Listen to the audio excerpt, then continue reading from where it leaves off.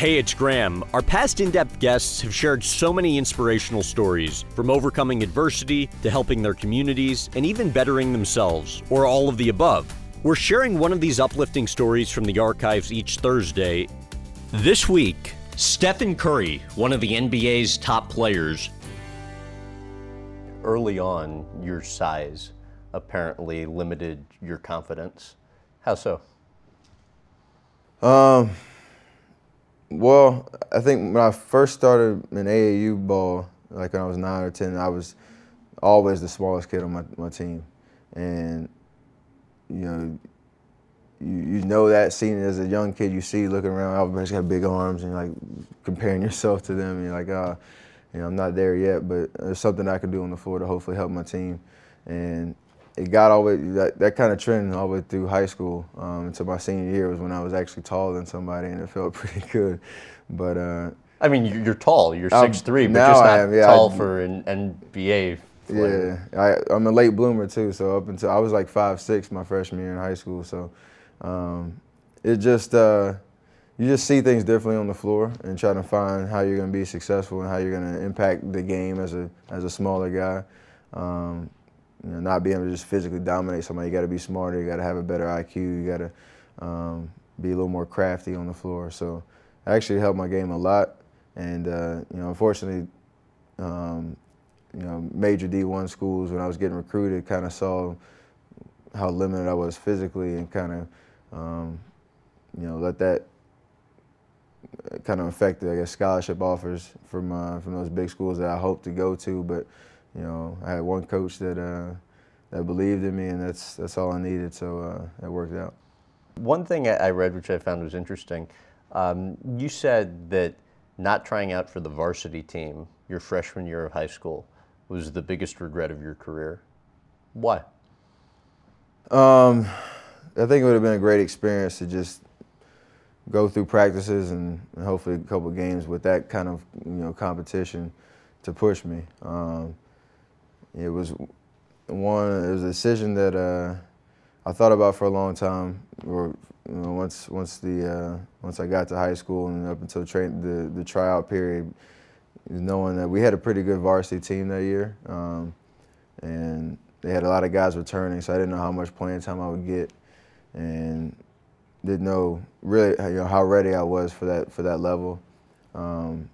But I got a lot of reps in the JV, with the JV team, and at the end of the year they called me up for the state championship or the state playoff run, and I was on the bench and just looking. Obviously, with 2020 hindsight, I think playing on that varsity team would have been a little more of a challenge to hopefully accelerate my improvement as a basketball player.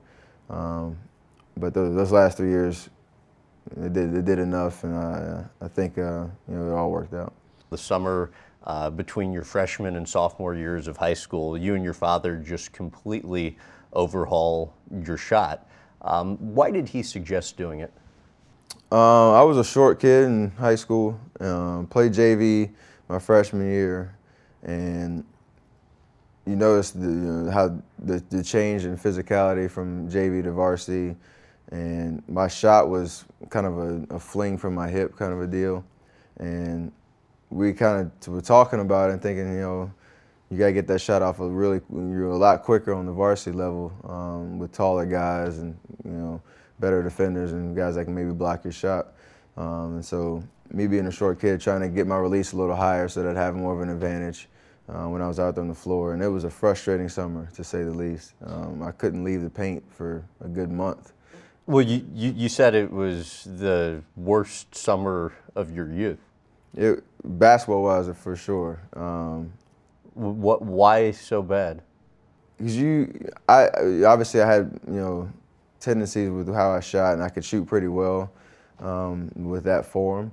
But once we started to change it, you have to really retrain your brain and your muscle memory. And for a month, I literally couldn't leave the paint because I couldn't get the strength to shoot it outside the paint with any kind of consistency. So, as a guy that was what I did. I was a shooter. To not be able to shoot the way I wanted to was really frustrating and kind of had to be patient with it. And finally I started to get it. It started to click. Would be shooting over my head with a high release, and thankfully I figured it out just in time for our basketball season the next year. Well, I was kind of laughing when I was reading one of the stories on you that talked about how you went to some basketball camp that summer and kids were looking at you like, what the heck's this kid doing here? He can't play. Yeah, exactly. What the crap? What was involved with making the change? Well, it was kind of just taking where I shot from and just continuing the release up to my forehead and almost somewhat mimicking what my dad did with his jump shot. But I go out in the backyard every day and just repetition after repetition, just shooting in the paint that form and allowing my body to kind of feel the difference. It's funny you said that because my teammates, his name was Demir Pitts. I'll never forget this. He was coming over from a different school to play for our team, and he had heard about me and heard I played pretty well.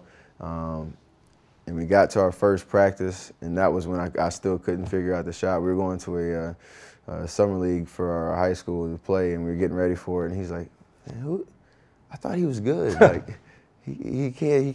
I don't know what he's good at on the floor. He can't shoot. I could dribble a little bit, but that shot was what my reputation was, but I didn't have it." And he mentioned that in our first practice, and I'm like, kind of eats at your pride a little bit, but stuck with the process, and it worked out.